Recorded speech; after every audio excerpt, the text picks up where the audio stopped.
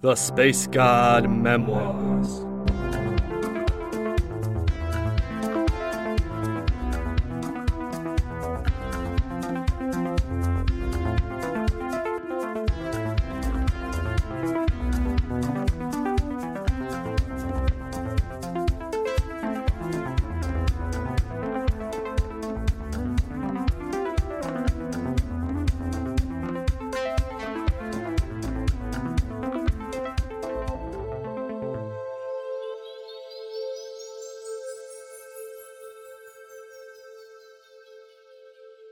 Episode 3. So there I lay upon the dusty ground, my breath slowly returning to me as the sweat dribbled down the sides of my head, my eyelids squinting as I stared up at the orange-tinted clouds and the sun behind them. My hands were a little scratched up, my left side was sore from that final roll, but otherwise I was just fine. A tiny smile came to my lips. Nothing like a little life-death situation to make you feel alive. The shadow fell over me. I looked up to see the compact figure of a young woman staring down. Short and curvy, she stood above me with her hands on her hips, her head of curly black hair bobbing a bit in the hot wind. Her face wearing an expression suited to dealing with a disobedient animal. I extended my smile into a big, ridiculous grin and made a tiny wave to her with one hand. "Oh, hi there, Rayleigh," I said. "I was just enjoying a bit of a break here. Nice view in this ditch, really."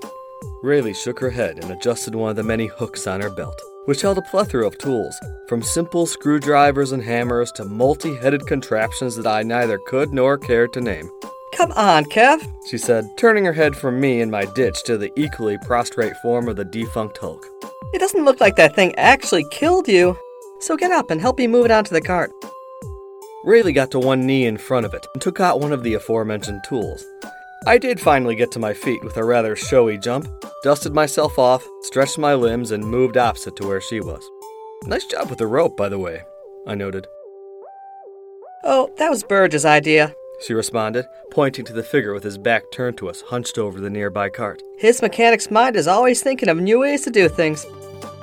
"Yo, Kef," grunted the figure, finally turning around with a sledgehammer in his hands. He stood a head above me with big blue eyes and matching blue hair that would have hung down his face and shoulders had it not been propped up by that ridiculous headband he wore. Burge was clad in his standard dusty overalls and cut-off shirt that intentionally showed off his biceps and oversized chest. The tall boy from the Volda Enclave had gotten even bigger since I first saw him moving boxes for the bugs. "You gonna help us move this guy?" I asked. "Nope," answered Burge, flipping the hammer from one hand to the other. "Figured we should just smash it up first. Make it easier to lift." "We can handle it," noted Rayleigh, tapping the hollow shell of the Hulk with a tool. "From all I've seen, these old robots are a lot lighter than they look." "Tell that to the stone statue that thing just smashed through back there," I said. "It's all about the different metal distribution," said Rayleigh. "The larger body is made from a lighter alloy, more flexible and resilient. It's only the ends, the fist, feet, and parts of the head that are made of the denser uranium metal. Thus the thing's seeming strength and yet clumsiness." "Right," I snorted, giving the thing a kick in the side. "I leave the technical bits to you dorks, and the glamorous exploration of ancient ruins to heroes like myself." "Come on," responded Rayleigh. "We all know you're no idiot. I've told you before, and so has Ben, that you could easily train as a technician if you wanted to."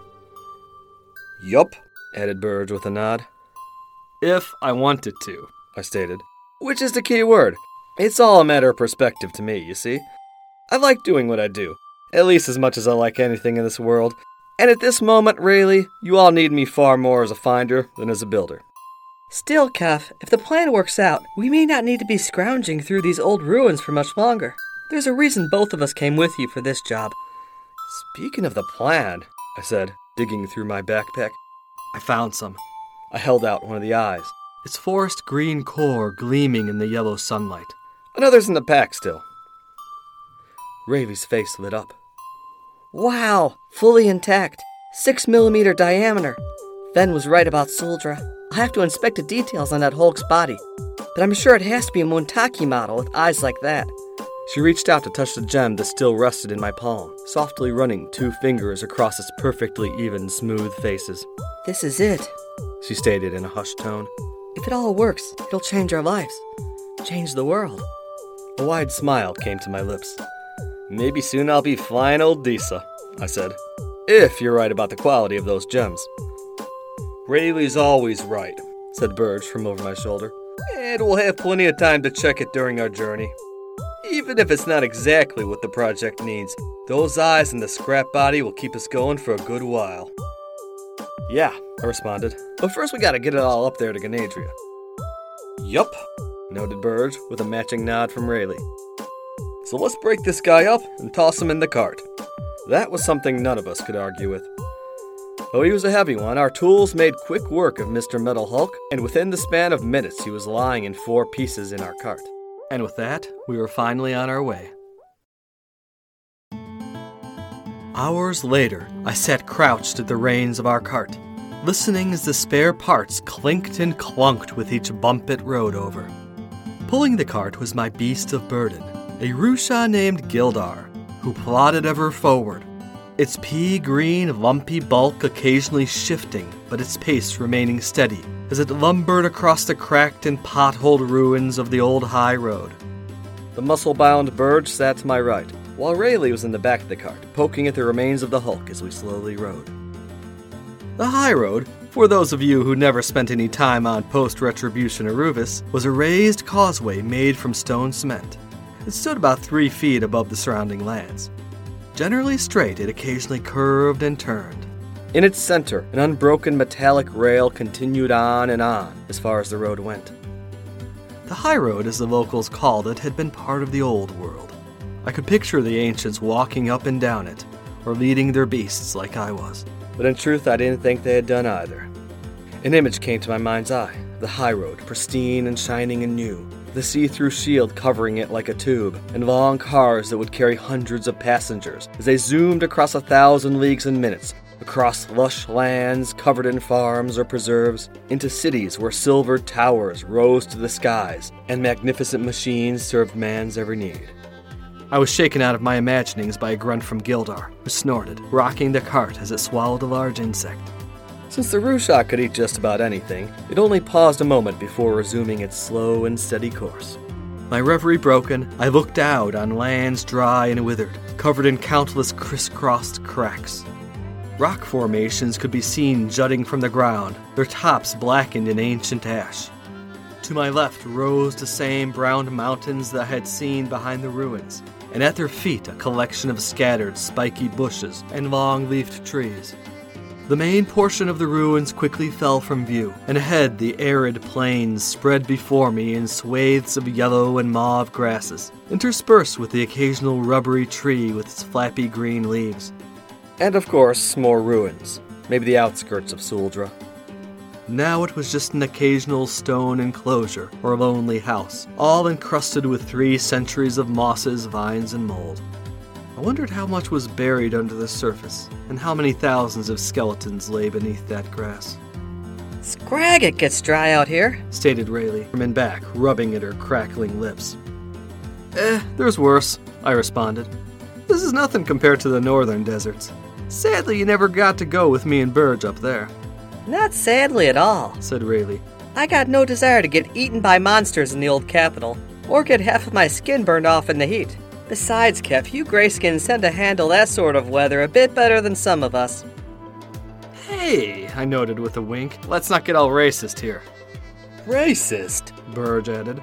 You two came from the same town. You're probably the same race, maybe even relatives. Nah, said Rayleigh with a chuckle. Kev's definitely an alien.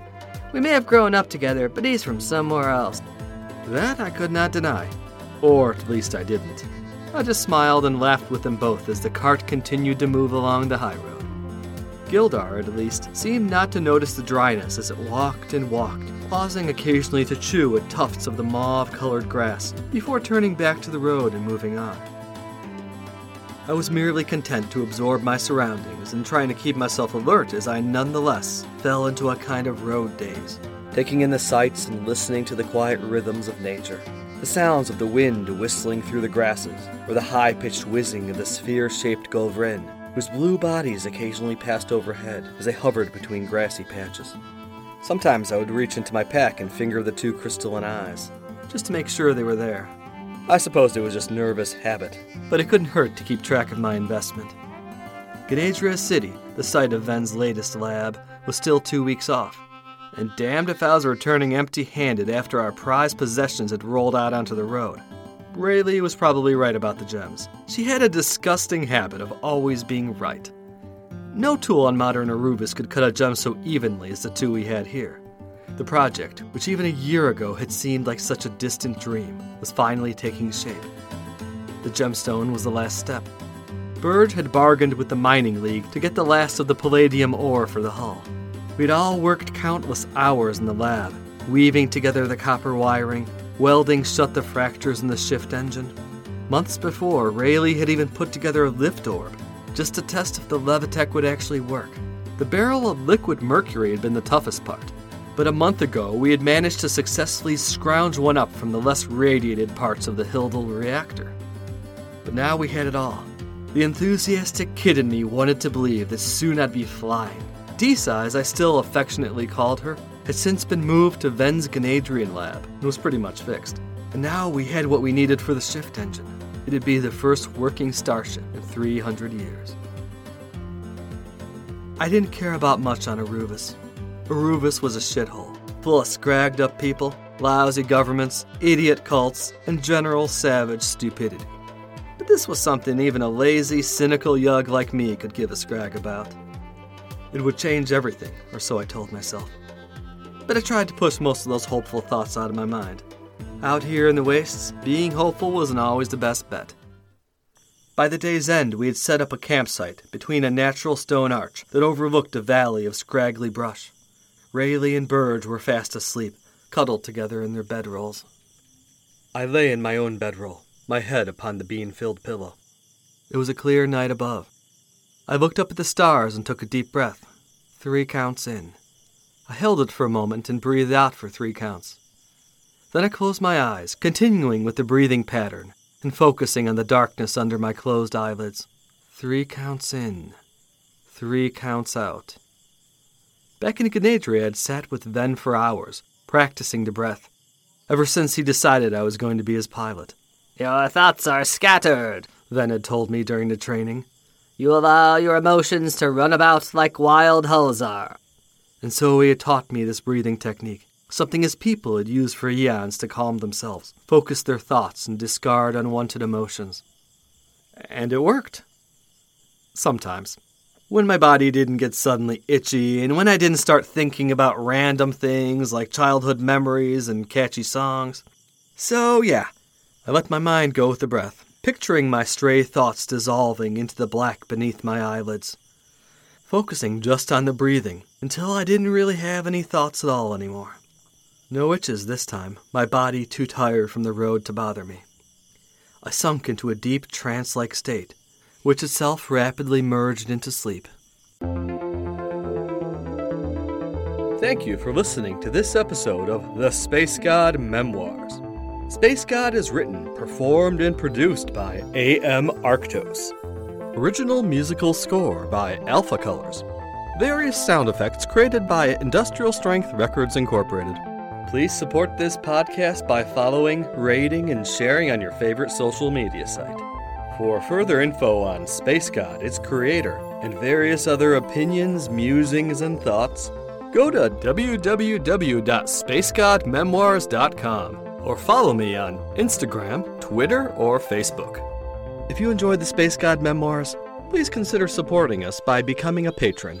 Check out the Patreon link in our description to learn more.